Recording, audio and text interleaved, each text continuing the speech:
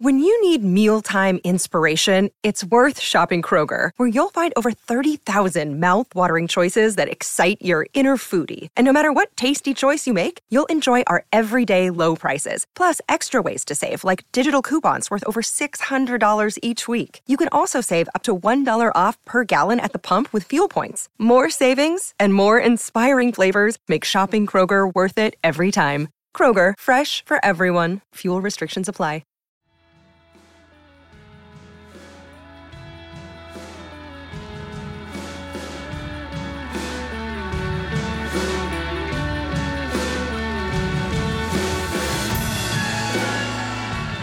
Hello and welcome to the Wiz in Cricket Weekly podcast. We're 2 days away from the Ranchi Test. Ben Stokes is back bowling and Jasprit Bumrah is out. How much of a chance do England have of forcing a decider? We'll be previewing that test, catching up with everything else from the World Game over the last week or so, and we'll also hear from Cricket West Indies Chief Exec Johnny Grave about a massive month for the men in maroon. I'm Yaz Rana, and with me today are Phil Walker and Ben Gardner. Let's start with England. Ben Stokes is back bowling. At the time of recording, he's not been confirmed as being able to bowl in the fourth test, but the journals out there are saying that he's been bowling 100% today for a few long spells. Ben, you think that with Stokes being available to bowl, they might just play an extra spinner? Yeah, and from what they're saying about the pitch, that would also seem sensible, and I think Bumrah not being there feeds into that. If there were a time when you might think, okay, normally Bumrah is your point of difference. Now he's not there, so you need your spinners to be your point of difference. So kind of maximise how different they can be. I guess. Ollie Pope described it as almost having like being two pitches kind of joined together in the middle, so half lengthways, with one half having like loads of plated cracks, he called them, and he said they're wetting it so it gets even drier, and the other half actually being so how does that good. work? So how does wetting it to make it dry Well, work? I guess it's a bit like when you moisturise your face, you're not supposed to just put water on there, because it's like if you put that on, then the heat dries it away and that evaporates, maybe brings a bit more out, I guess. I mean, I trust Ollie Pope. I think he's a... You've pulled that theory out your arse really impressively there. That's really good. So yeah, and the those plated cracks, it's the cracked side is on the bit that is outside the right-hander's off stump, so quite useful for an off spinner, of which India have quite a good one, and England have one in Bashir as well, so that's another reason to bring him in, I suppose. So yeah, Stokes, if Stokes can bowl a few overs, then that lessens you need for a second seamer. Also, the pitch is likely to turn more, given Bumrah's absence and given what they have said about the pitch, and they were pretty happy to play three spinners for the first two tests as well. So I reckon that would be the way they go. Phil, how would you balance a side on a two-faced pitch that is dry, but they're wetting it to make it more dry? It seems like a big gamble to expect Stokes to bowl more than a few overs. But then they started the series with one seamer anyway, and so if what we gather about this pitch is true, as Ben says, then perhaps they will just go in just with the one seamer. If they do go in with the one seamer, the question is, who should that seamer be? Mark Wood's done pretty well overall, but he's bowled 60-something overs, which isn't an enormous amount of work. Missed, obviously, that second test match.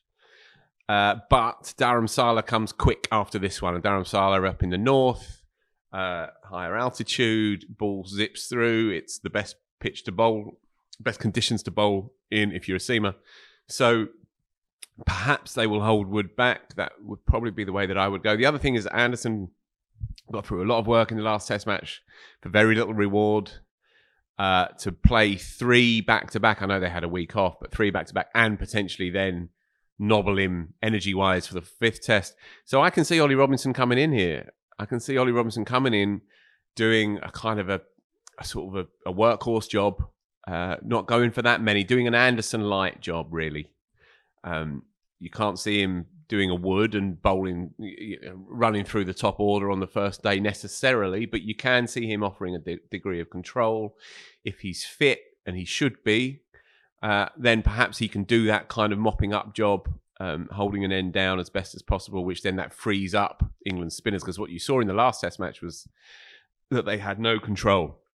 And this wasn't a reflection on their quality, more a reflection on their experience and the reality of coming up against probably the best young cricketer in the world, and some other pretty good ones as well. So I think I would go with Robinson.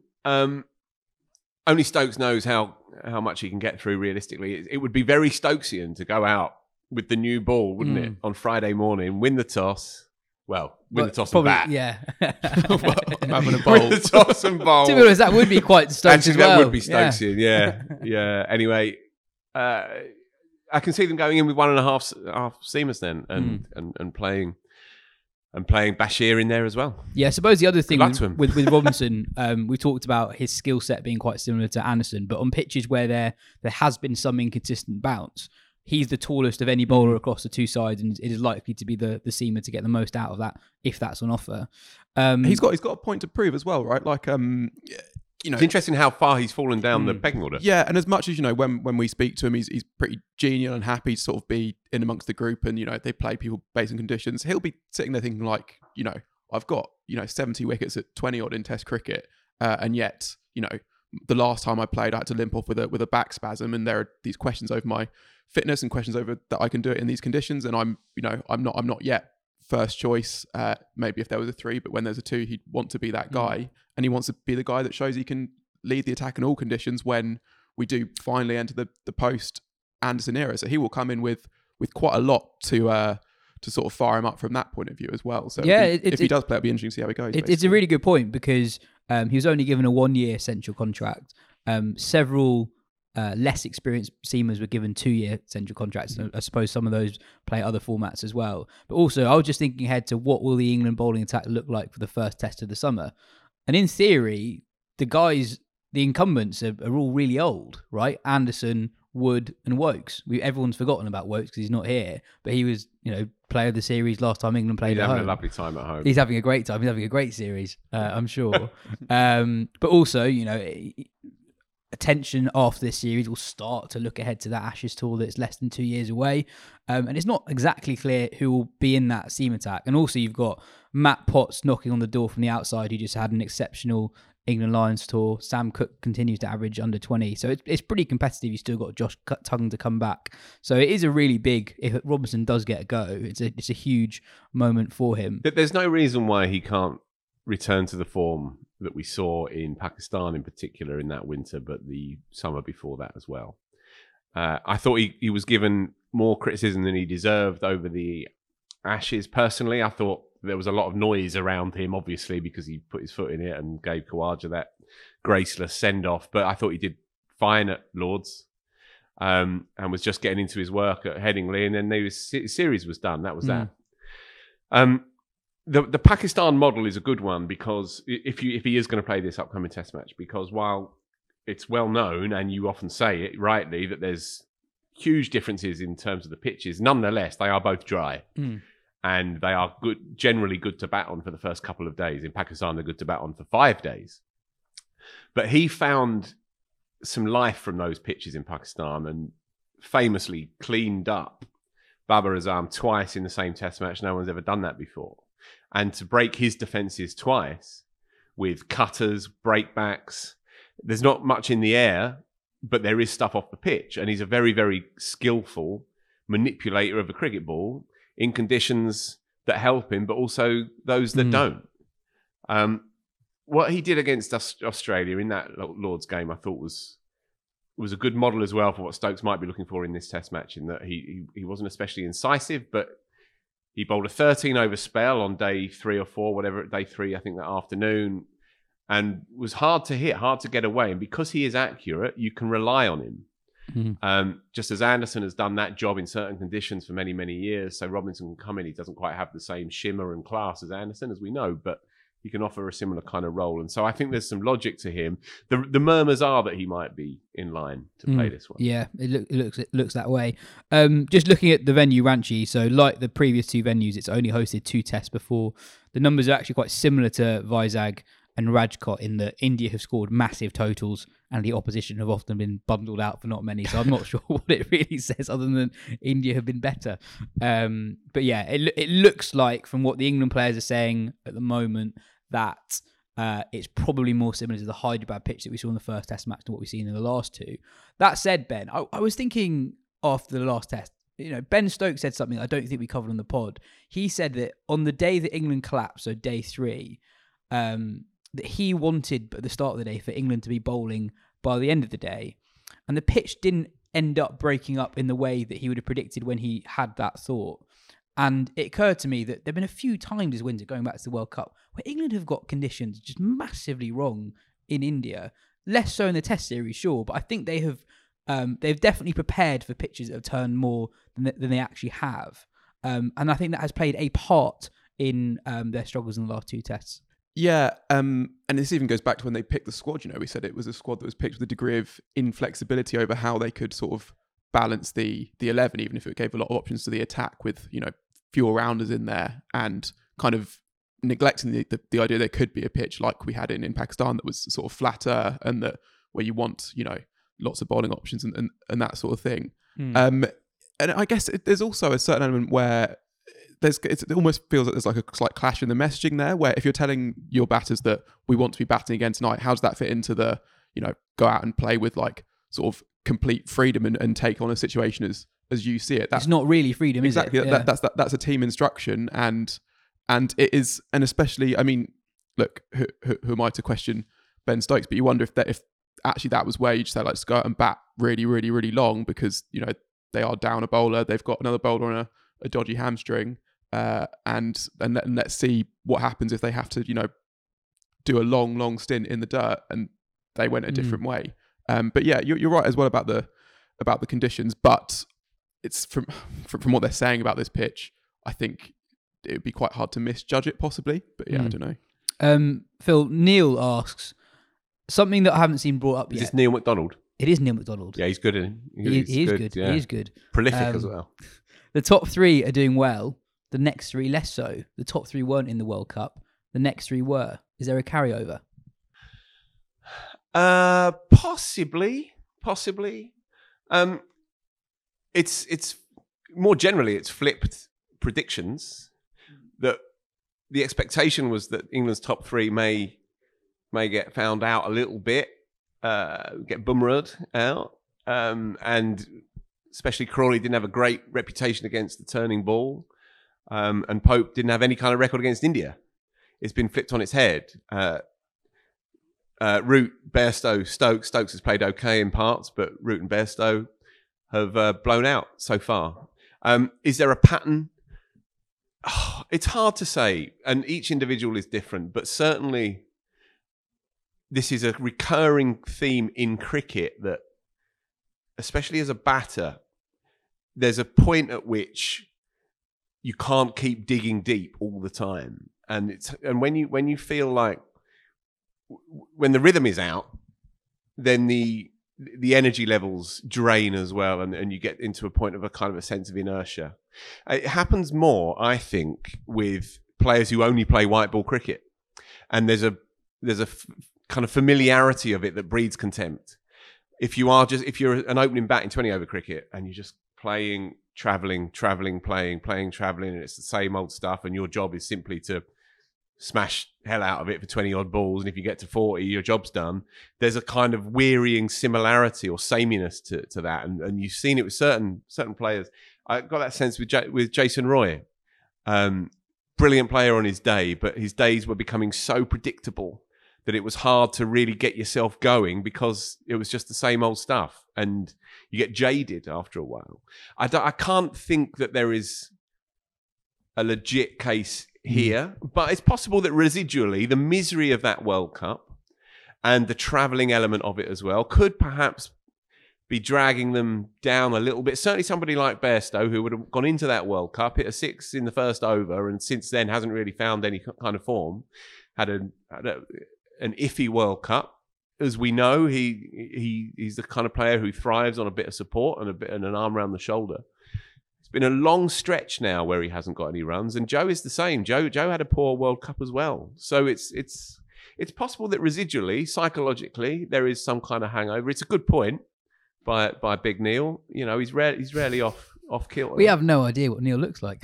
I can imagine sort of Adonis, 6'6", bowls bats, runs up the hill, and then gets the beers in. The other thing, I guess, is that these are the three who have more memories of kind of bad times in India. I know the previous tour in India was bad, but I mean, this is getting quite pop psychology, but I wonder if it was so different in terms of how the whole tour was. Surely not. That that it's been slightly easier to wipe out because this is just a different experience touring India this time. Whereas, those three, they played 2 tests between that 2012 tour, and then they had the whole of that 2016 tour. I know Duckett was on that one as well. There wasn't in 2021. I just wonder if there's a little bit more of kind of a here we go again nature, or kind of like that actually it could be those three that have built up the conditions more than the top three who had that one tour, but are also more kind of children of McCullum and Stokes than. No, I think it's a fair point, and I think it's related to the conditions point as well. In that, I think this England team is at its best when it's reacting to what's in front of them, and actually quite a lot of this tour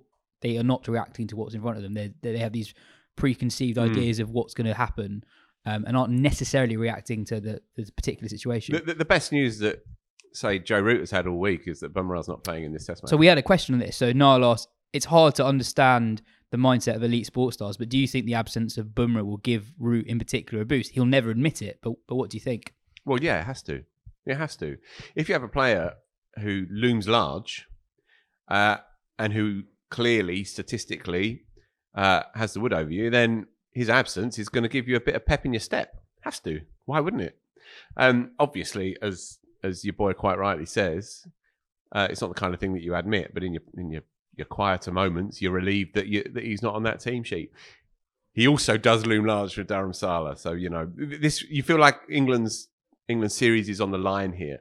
And just going back very briefly to the selection policy, I don't think you can hedge your bets too much. If they feel that when they look at the pitch the morning out that there is a bit in it for the seamers potentially, then you have to play your best seam attack as well, I think, because you can't just preempt what might be happening a week hence. You could be 3-1 down. This is the series. England have made that mistake before down under 2 years ago, where Mark Woods rested for 2-0.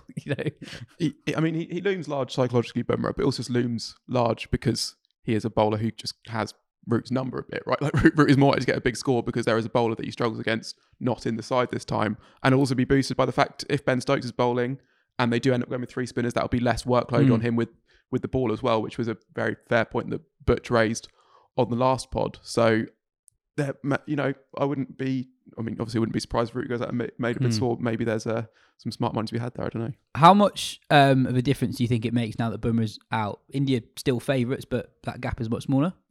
It's tricky because is the gap smaller than it would have been before the last test, considering the size of the victory in that last test? Probably still is smaller. That India that margin has come in slightly, and I guess also there's the thing that they might go for a spinning track because they think, okay, we can just pick the one seamer in Siraj. We know that if we go with Mukesh Kumar, he's not going to do much in any sort of conditions. That might be the feeling after how he's gone this series. But that spinning track could bring England more into the game. I mean, the one game they've won this series has been on the pitch that's turned the most, and that is where the philosophy should sort of have the biggest impact, because the challenge on those pitches is mental. It's about putting aside the ones that spin past your outside edge and that you could never get near out of your head, and being able to then reverse sweep the next one because it's there to be hit. And that is something that how they play allows them to do more than any England side we've seen previously, really. So actually, a pitch, obviously they're a result pitch, a pitch that even more favoured towards the bowlers, actually that brings England's batters more into it in a weird way, because they might be less likely to make a big total, but they're more likely to make a fighting total. So that aspect as well, if India are to go with the one seamer, I guess they have to go with a pitch that helps the spinners a lot. I still think it's the right call to play Akshar as the extra bowler to come in for Bumrah rather than Mukesh Kumar, but it is so Mukesh is the only other seamer in this Akash squad. Deep as well, actually, who was in the last squad ahead of Mukesh.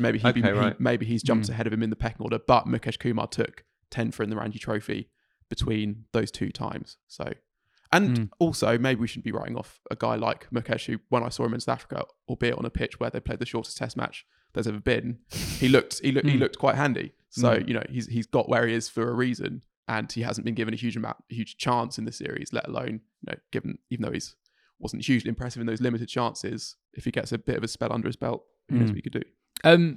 Phil, we had a few questions on England's tendency to name an 11 24 hours out.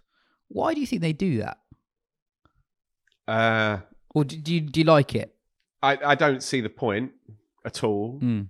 I think especially when you're playing away from home and pitches can change complexion quite at the last, I don't really see what benefit there is, aside from it being, a kind of element of kidology. It's in keeping, isn't it? Right? Balls to the floor. This is who we are. We don't care who you are. We only care about ourselves. We're the lords and saviors of the future.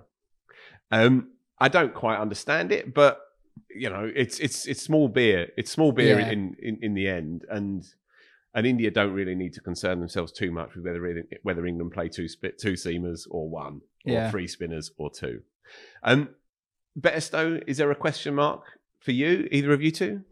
No, I mean, well, there's a question mark, but no, sure. But I would answer the question by saying Bairstow should play him still. Yes, I think. Same. Yeah, I'd play him. He looked good a couple of tests ago. He is the sort of player who has it in him to completely change a test match very quickly. It's not as if you've got a guy outside the side who scored lots of runs in these conditions. Dan Lawrence hasn't played any red ball cricket for quite a long time.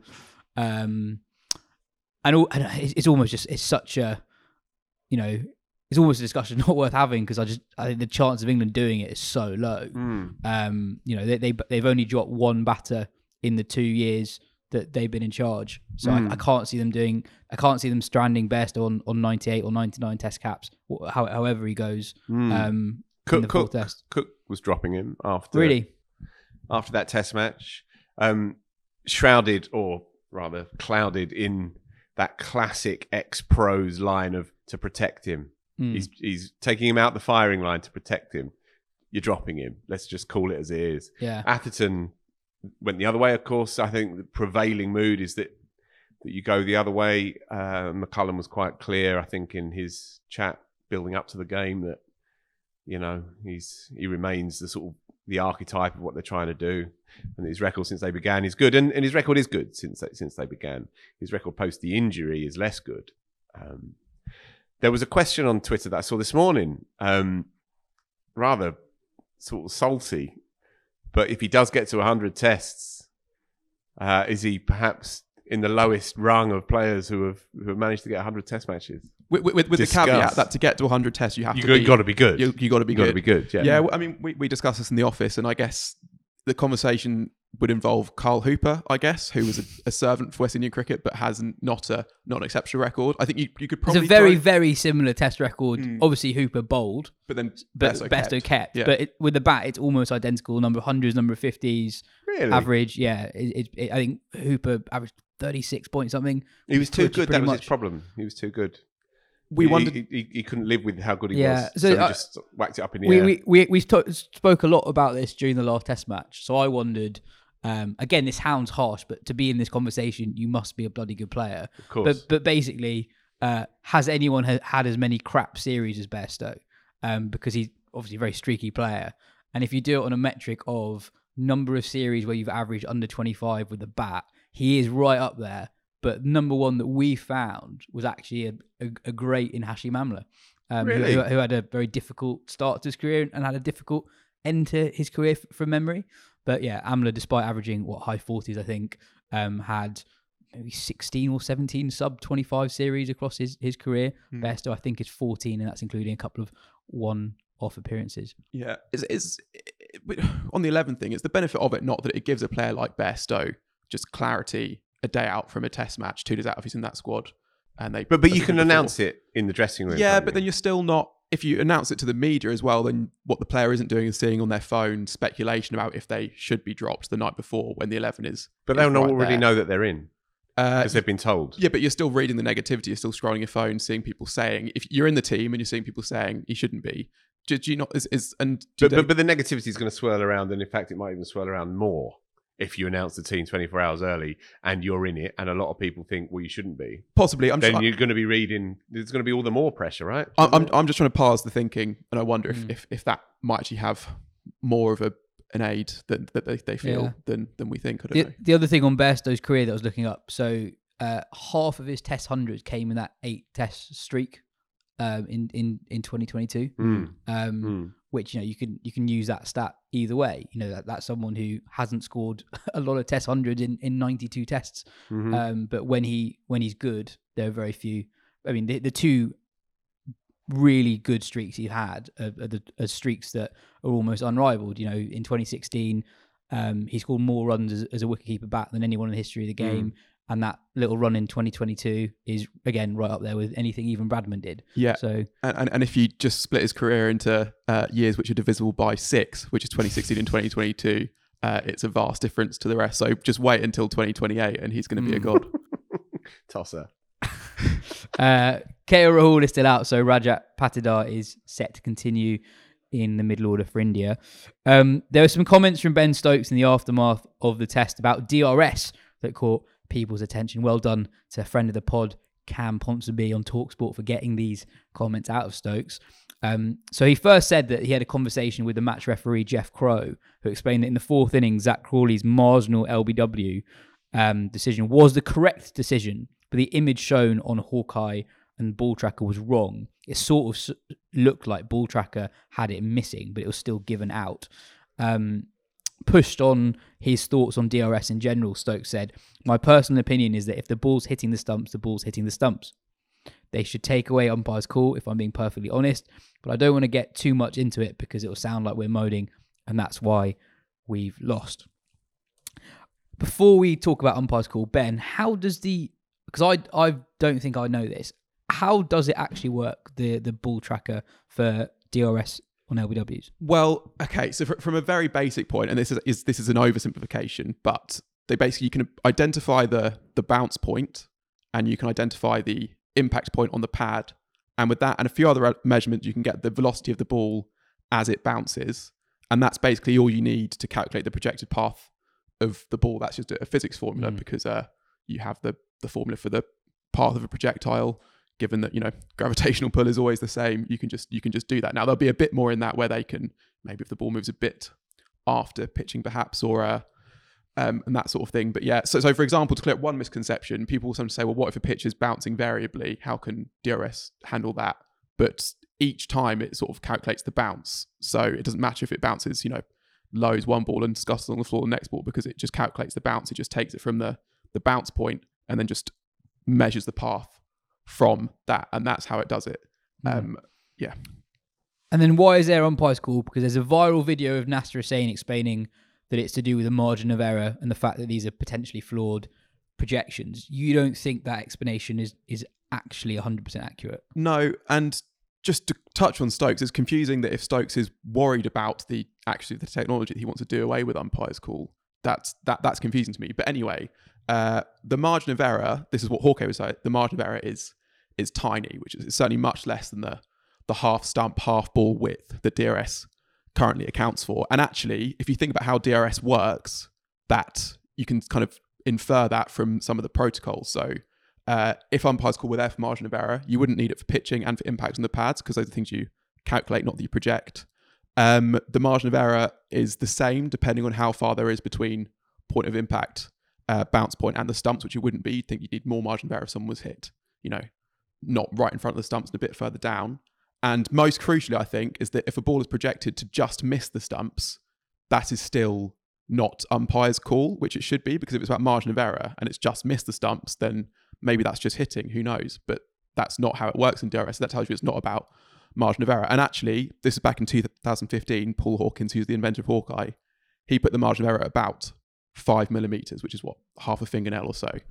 So is there a case to be made then that having 51 or 49% of the ball, and therefore that dictating the final decision, do you think that margin of error is too large? Well, no.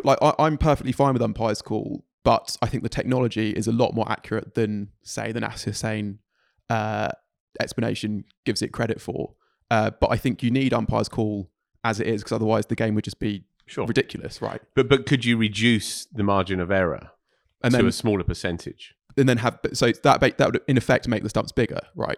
Which would just mean more LBWs, which I don't think the game needs. Essentially, I think that the balance is about right between bat and ball the number of LBWs you get, essentially. So why is their umpire's call if the margin of error is that small? So I think that basically, in as far as I can tell, it's because it's there for the howler, right? That was the original reason for bringing in DRS, is that you didn't want the the ridiculous ones where it's pitch miles outside leg to stay out, and this is the way that it does that. And I think that I think we can say that decisions that are reasonable but not howlers, I think that's actually that's nice and fine that those stay with the umpire. So it's a philosophical call almost about what they want technology to do. It's to get rid of very obvious mistakes, not to overturn decisions that are on the margins, basically. And it's not really to do with the margin of error. No, and especially that 5mm figure, that was back from 2015. Hawkeye would say that has got a lot more accurate since then. You do still see the odd error, but those are errors, not margin of error errors, if that makes sense. As in, they put the spot where the ball pitches wrong, or something like that, yeah. Cool. It's good to clear that up.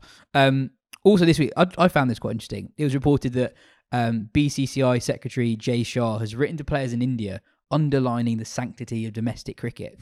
He wrote that there is a trend that has emerged and it is a cause for concern. Some players have begun prioritising the IPL over domestic cricket, a shift that was not anticipated.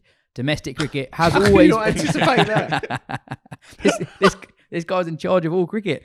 Domestic cricket has always been the foundation upon which Indian cricket stands, and it has never been undervalued in our vision for the sport. He's basically said you can't have the glamour of the IPL without the grind of the Ranji Trophy. And I think we often, when we talk about the power of Indian cricket, we sort of forget that it's concentrated in the administrators. Like, the players are actually not that powerful. Like, if you're an Indian player who's a very good white ball player, but doesn't play for India, you don't have any options to play white ball cricket around the world, like someone who's, I don't know, like a Pakistani player like Usama Mir, who's not always in the squad. He can play everywhere. Unless you want to gig in the 50 over one day cup in August over here. That's true. But also, does it suggest that the next power battle within world cricket, now that the BCI are by far the most powerful board, is actually going to be within India, the BCI perhaps versus the IPL team owners, whether at some point they want to wrest control of that league from the BCI and think that we're the ones who have built this league up, we want to be the ones who are reaping the rewards. That could be something that we see further down the road. Well, I think possibly, and also just seeing a player who's outside the international reckoning actually break away from the BCCI and Indian cricket at a relatively young age. That's not happened yet, and I guess the dream is that you can earn so much money by being a big name IPL player, and as long as you got that in front of you, it makes it a very hard thing to reject. But there are so many opportunities elsewhere in the world now. Yeah, and it's worth pointing out that for all it's natural, I guess, and inevitable to speak out the side of one's mouth a little bit about the power that India has, the preeminence of the IPL and how it dominates the landscape. Nonetheless, they play a hell of a lot of test cricket around the world. And you mentioned that Johnny Graves' interview with Dan Gallen's going to feature a little bit later on. I don't know if you'll follow it. The extract will feature this bit, but one of the things he says in the magazine piece, which goes alongside this interview, is we can't ask any more of India's touring team. They can, of course, ask more of the ICC regarding how the money is distributed. And you can definitely ask the question regarding whether the host team and whether the visiting team can share that money a little bit more fairly, because the West Indies in particular get disproportionately hit by that. But in terms of the number of test matches that India play, the commitment that they give boots on the ground to multi-day cricket, that can't be argued against. 100%. 100%. They are the most prolific touring team out there. In the last couple of years, they've basically gone anywhere. In the last 2 years, just looking now, they've gone to Bangladesh, the Caribbean, Ireland, Zimbabwe. The big three get lumped together in this regard, but actually India are by far the best of the big three at actually travelling everywhere. So they definitely deserve credit for that. Elsewhere in the international game this week, New Zealand won the second test of their series against South Africa, though it was much closer than the first. New Zealand was set 267 to win in the fourth innings, and a third 100 of the series from Kane Williamson ensured that the Black Caps won that by 7 wickets. 8th in 10 games. It is mad. Averaging 86. It is completely mad. So I think Ben referenced some of Williamson's stats in the last pod. So just to go over those again. So since the start of the pandemic, 18 tests. He has 1100s and 150. And Ben, what was that 50? That was 51 not out to win the World Test Championship final. So in that time, he averages 78. At home in that period, he averages 117 with 900s from 9 matches. Overall, bigger picture, he's on 32 test hundreds. That's 3 more than Kohli from 15 fewer test matches. It's 2 more than Root from 40 fewer tests. He's now 11th on the all-time list. His career average stands at 55.9, which is higher than Callis. Of the guys to play more than 25 tests since the war, only Barrington, Weeks, Sobers, Sangakkara, Hutton, Walcott and Smith average more. It's a run to rival Smith's peak, I'd say, but if you're being especially harsh, but I don't think it's valid to point this out. He's only got 100 from 7 tests against India and England in that time, and he's not played Australia yet. So it'll be fascinating to see how he goes in this run of form against Australia in a series that starts very, very soon.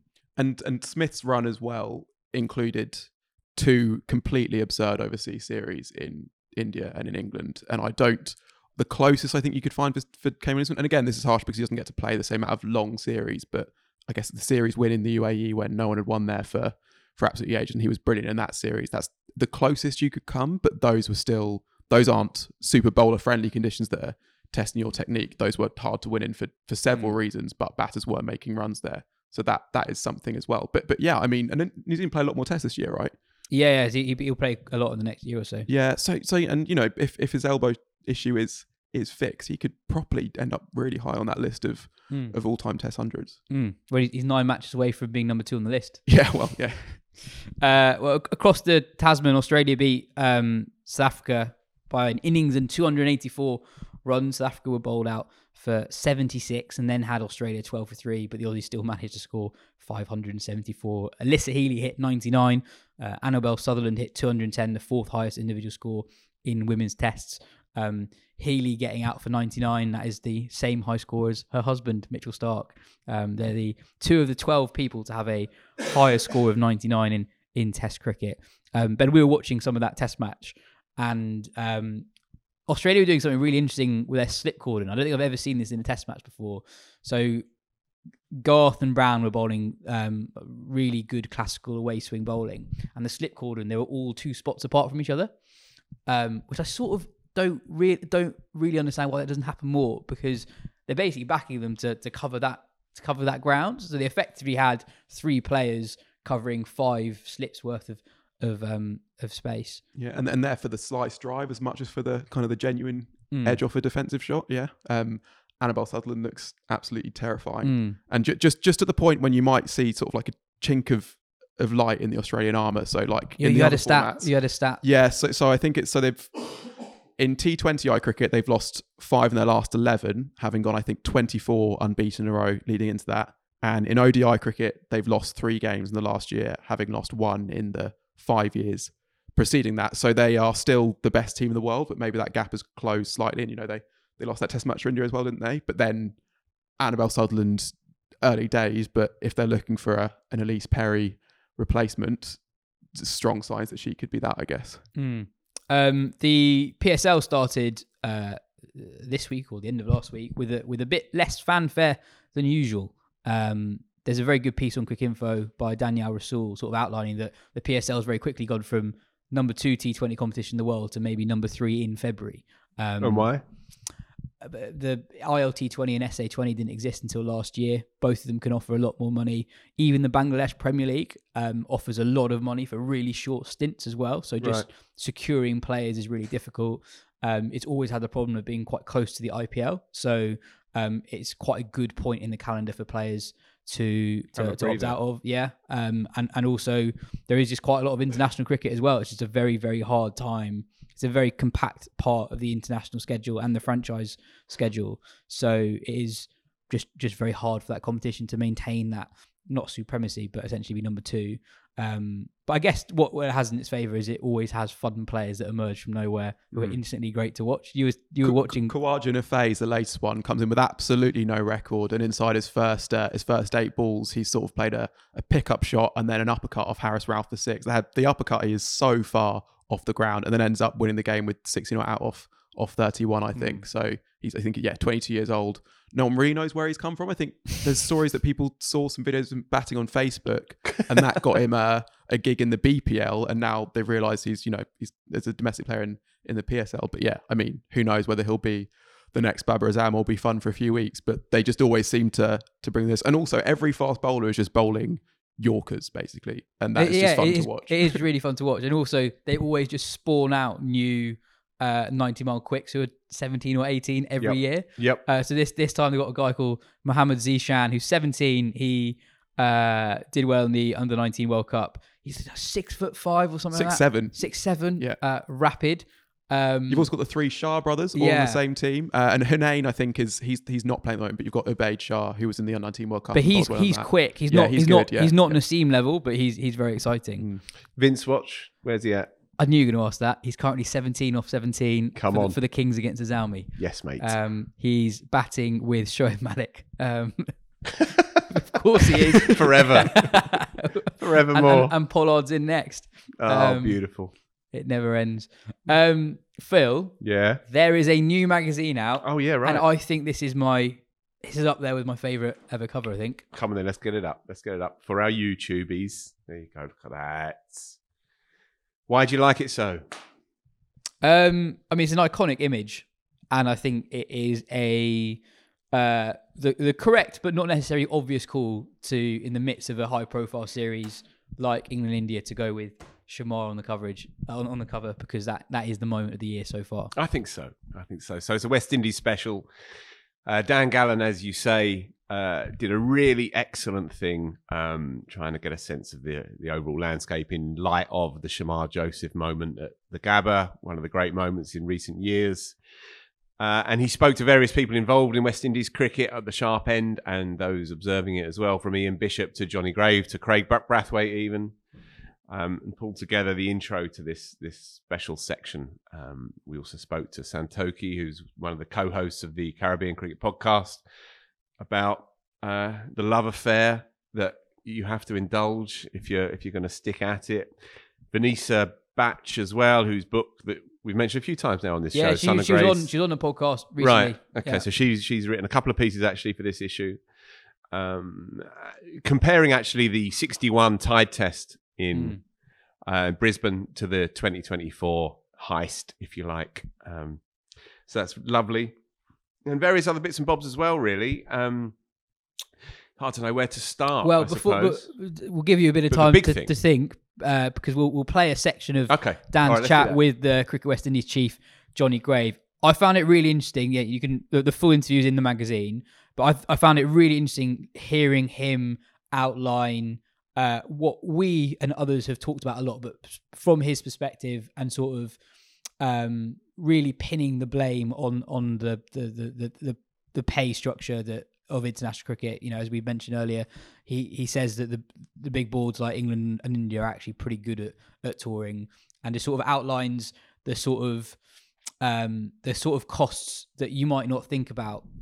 You know, he outlines how it is for West Indies, it is much more expensive for them to get around the world compared to everyone else because of where West Indies is. Yeah, and the other point, and again, he may be coming onto it right now, but the other point that really jumped out for me is that you have a centralized TV revenue but you have a broadcast deal, which is generally centralized. So obviously the ECB has its deal with Sky and the BBC. But in the West Indies, in the Caribbean, there's 15 different regions, all with their own requirements, all with their own boards, all with their own profits and losses agendas. And so finding a sort of centralized broadcast deal which ties in all of those facets is very, very difficult, very challenging. And he puts it far more eloquently than me. I mean, he lives this stuff. But that, again, it seems like the West Indies, because of the geographical nature or makeup, are penalised more than other countries, disproportionately so. And certainly the point about sharing the revenues of tours is a very, very key one. He's really good, is Johnny Grave. Weirdly, I've known him for a long, long time because he worked at Surrey and then he worked at the PCA and then he was a left field appointment, the CEO of the West Indies. But he's smart and he's pragmatic and he gets it and he's being listened to more and more. So it's well worth listening to this.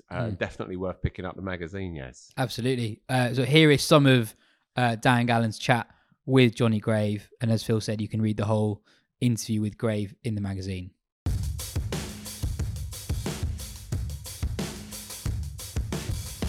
Do you get a sense that there's been anything other than joy and hope that West Indies cricket kind of returns? Do you think that the organisation is spoken of in patronising terms at times? No, I think generally the teams are loved by the world. I think we're everyone's second favourite team, and I don't see that changing in the short or medium term or even long term. And I think what we saw in Australia was that falling back in love maybe with the West Indies, having on the back of having rare tours there. Let's be honest, and when we have toured there, not unlike anyone else, struggling. And I think that's probably what Bish and others have noticed, that, New Zealand can go there as almost World Test Championship winners and get beaten up by the Australian side and bowled out cheaply and lose, within 2 or 3 days. And England obviously have done that in the past in Ashes series and lose 5-1. But that's all very well and good. But when the West Indies come, the narrative tends to be pathetic. Why are they even playing Test cricket? If Australia and England have 5 or 6 debutants, they're the exciting, new rising stars of their teams and the future. And when we go there, well, why are we sending such inexperienced youngsters that shouldn't even be playing international cricket? And I think it's those different situations, particularly people like Ian Bishop, who are in the media, who hear it not just on the commentary or in print, but hear it in the corridors. And I think everyone's a bit sick of, the phrase, world cricket needs a strong West Indies, when we definitely feel that world cricket is doing everything they can in almost every level to make sure the West Indies cricket are never strong again. And I think that's the born of the frustration of that. As Bish says, a sort of, in his own words, a sort of patronising tone. It's, well, if you really want a strong West Indies cricket, it wouldn't actually be that hard to do a bit more. And look, ICC are giving us more money in headlines, but our percentage of revenue is going from 7% down to 5%, which we struggle to understand how that's going to help us and help grow the game. India couldn't really tour us anymore, nor could England. They've been fantastic within the current structure, but obviously, even when they're doing all that they can do, and it's still, odds stacked against us, I think that's when we start to say, well, look, the model's wrong. BCCI can't do any more. They played us in 22. They came back in 23. England have come twice in 2 years. That's when we make our money, but it's still very, very difficult and challenging. Then surely we've got to address the model and the philosophy where if we all just are self-interested and looking after ourselves, then are we really acting as a community? Are we really putting the best product on the field? Because we firmly believe that in order for a cricket match to be compelling, we need 2 good sides. And it takes 2 teams to create a cricket contest. And the more there is jeopardy, the more there is the high quality cricket, then the better our sport is. And the better our sport is, and the better the product is, the more people are going to want to watch and pay money to attend. So we see it in that ecosystem, which is very North American. I've used the phrase before in interviews, you're only as strong as your weakest team, is the sort of philosophy in American sport. It's the most successful commercially, and certainly the most developed commercially. And we just think we need a bit of that. And it would still be difficult in the West Indies, and we would still be significantly smaller, and we'd still have a higher cost base than everyone else because of the nature of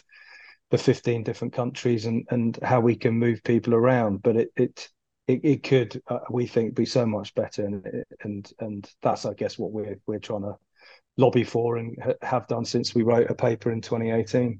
Do you feel that South Africa, West Indies, Pakistan, Sri Lanka, all the smaller boards, New Zealand, would they be able to put pressure and kind of go to the bigger boards and say, guys, without you, we can't change things. The change needs to come from those who have their hands on the levers of power?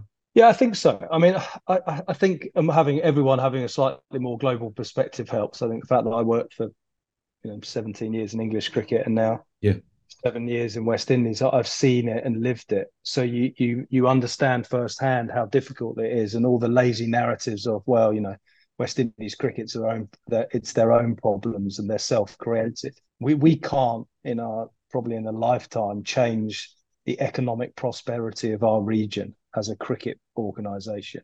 We cannot change the ability to travel inter-island cost effectively.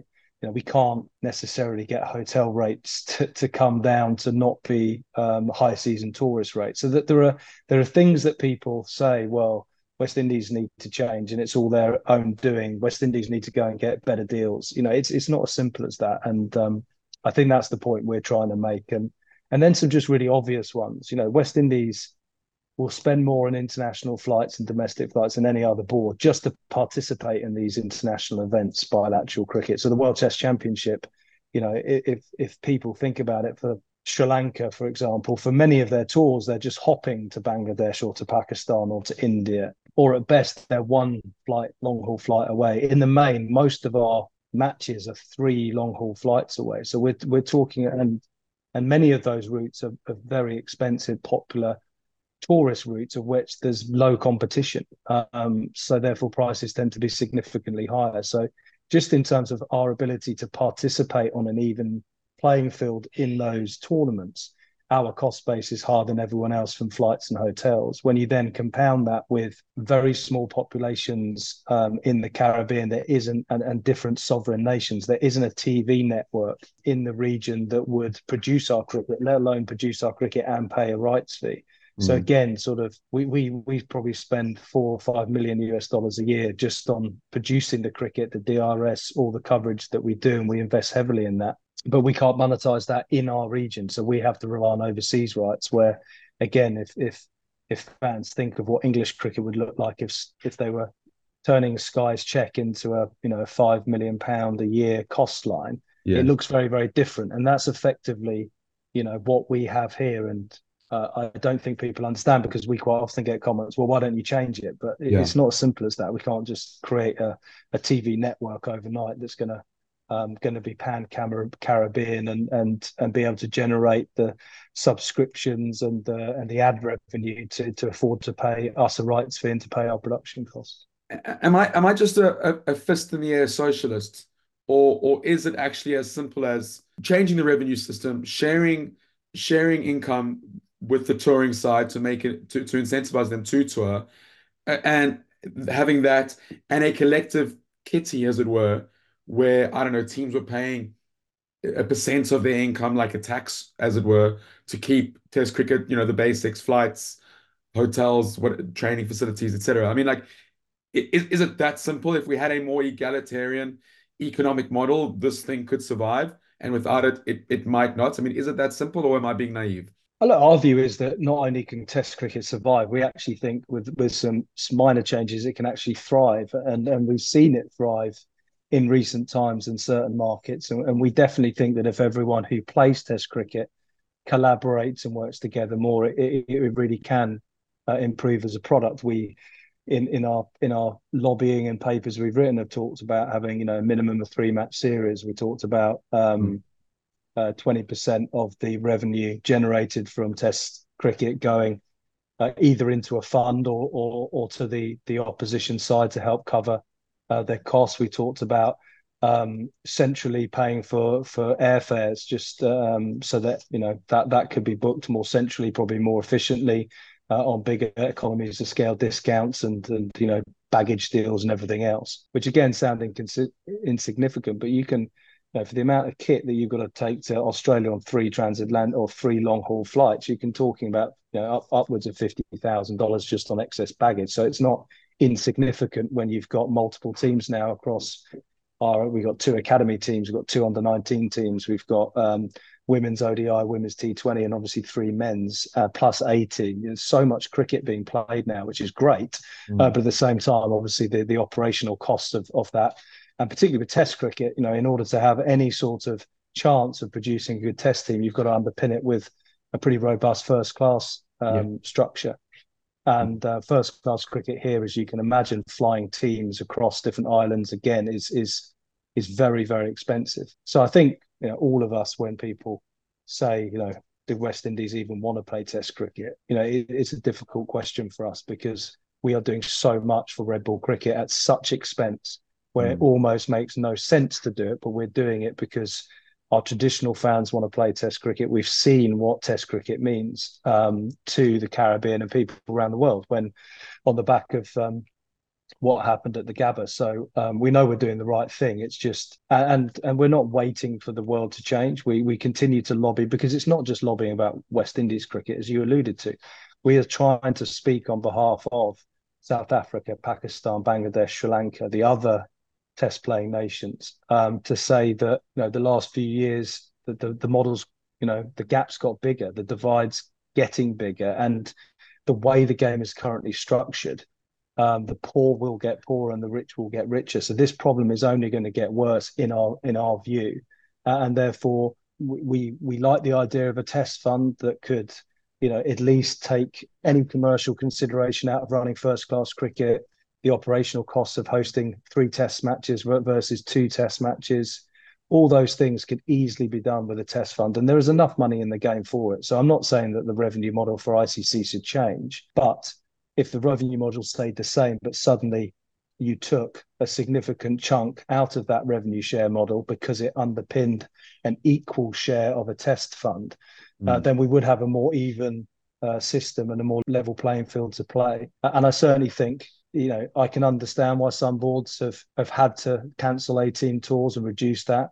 I can see why first class cricket would need to be reduced, but ultimately that's just, in the long term or medium term, that's just weakening your test side. And what we're trying to do and be very disciplined about is invest more in 4-day cricket. We've introduced red ball cricket at under 17 level as well as under 19.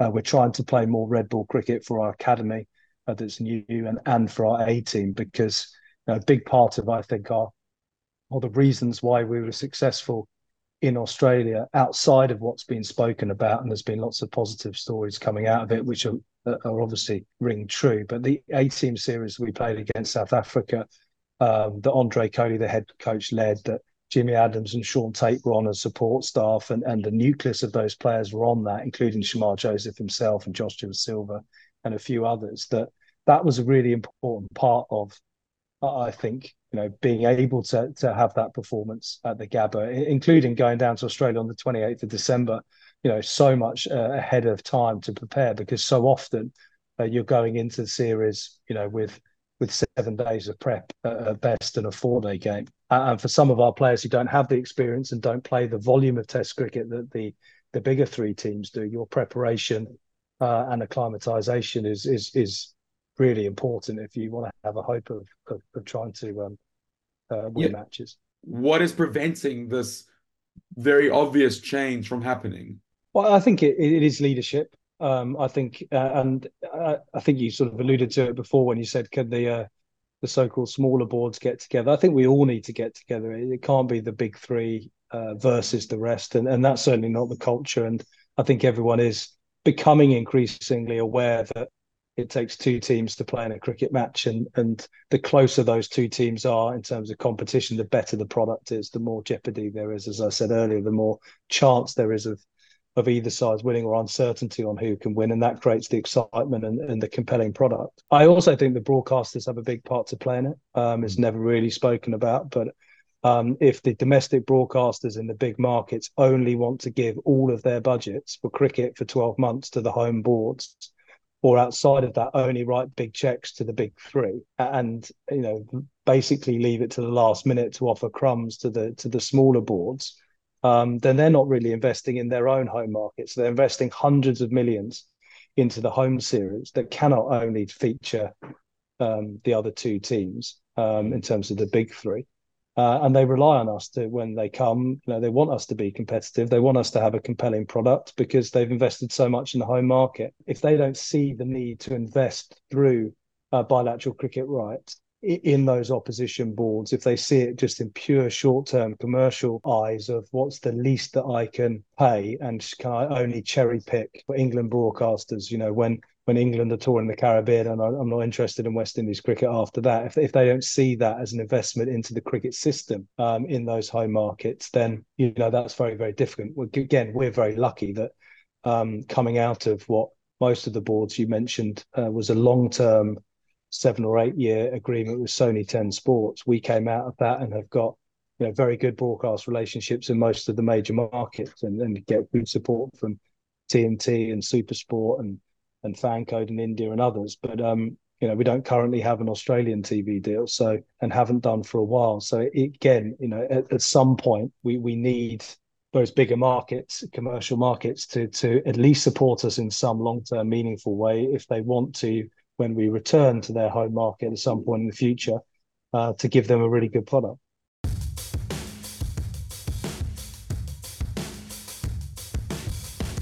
Do you want to have a little think about what else is in the magazine? Yeah, right. Okay. Briefly, randomly, brilliant new feature with Rob Smith, or Smythe. We need to find out actually how to say his surname. The Guardian legend that is Rob Smith. I'm going with Smith. Who came to us a couple of months ago and said, right, I've got this idea. He's been mining the CricViz data archive, which goes way back past 2006. Okay. And it actually goes back into the 60s, 70s.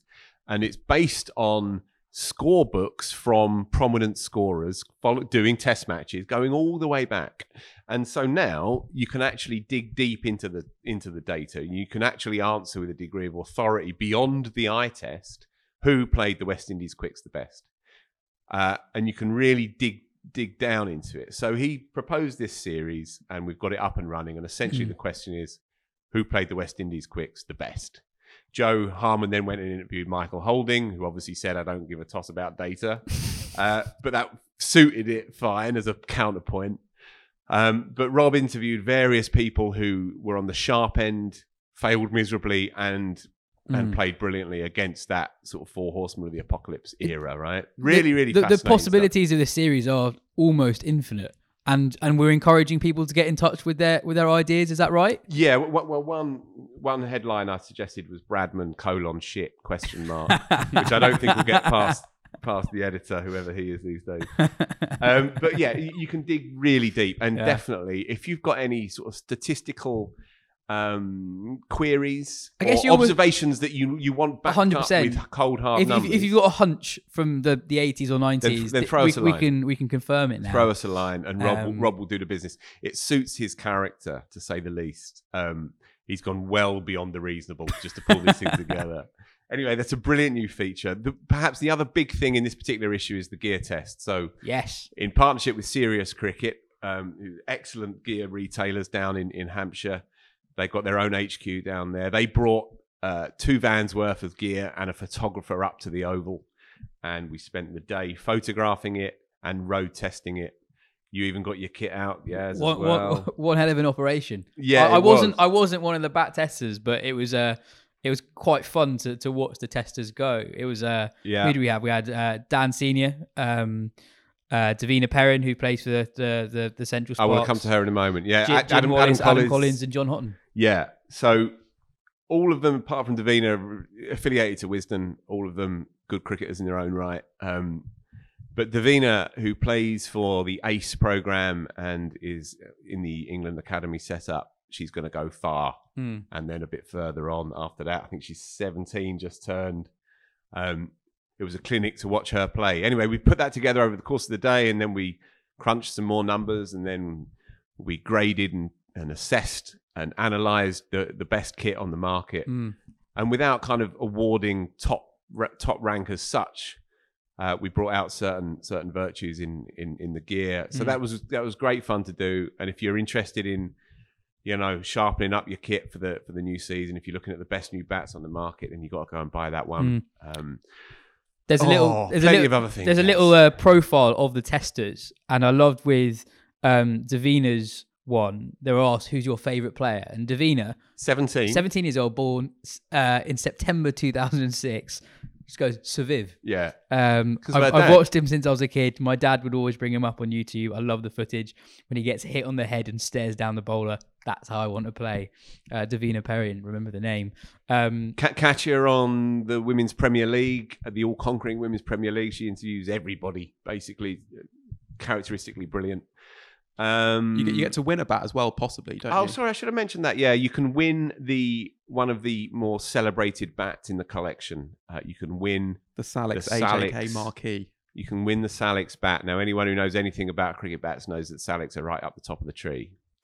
And that's a very, very special piece of wood. And you can win it if you buy the magazine and enter a silly question, answer to a silly question.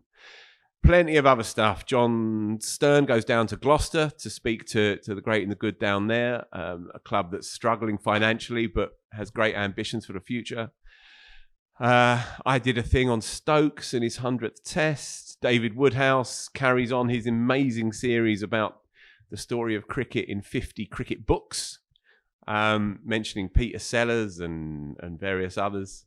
We've done a feature on Ramsbottom CC, which is entering an all-women's team into the men's league in the Lancashire League. First time that's ever happened before.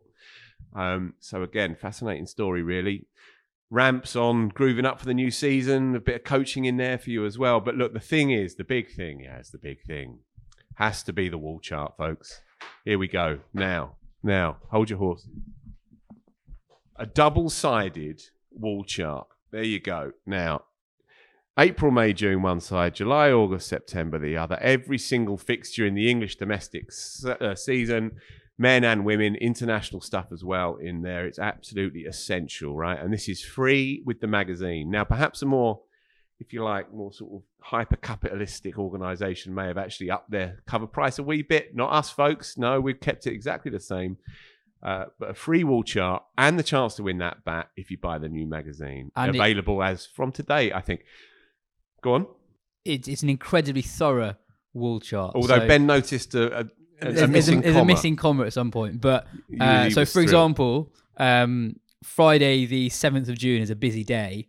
So you've got Blaze versus Storm at Grace Road, Thunder versus the Vipers at Old Trafford. At the same day, you've also got Canada Island at New York, Bangladesh versus Sri Lanka in Dallas, and 6 or 7 blast fixtures. There you go. I thought you were going to name them all. No, Thankfully, no. I think the only right thing to do is you've got to get 2 issues so that you can have the double-sided wall chart. You can have it all up at one time. So, yes, that's true, actually. Yeah, good shout. And if you did want to buy a second issue alongside the magazine, then just go to the Night Watchman website, which is thenightwatchman.net. And it'll be pretty clear on that homepage where you can buy the wall chart. If you're if you're a mad person and you don't want the magazine, but you do want the wall chart, I think it's going to cost you $250 plus PP. Again, that's a steal. This is, that's generous to say it's a steal, but there you go. You can do that. You can buy as many as you like. By the way, you can buy 1 million if you want to. Anyway, thenightwatchman.net. Go and buy your wall charts if you're not fussed about the magazine. But if you're not fussed about the magazine, why are you listening to this show? And worth reiterating, that is one of the best covers we've had in a while. There you go. That is everything for today's show. Cheers, Phil. Cheers, Ben. Thanks for listening, listeners. We'll be back in 2 days' time for the first daily of the Ranchi Test.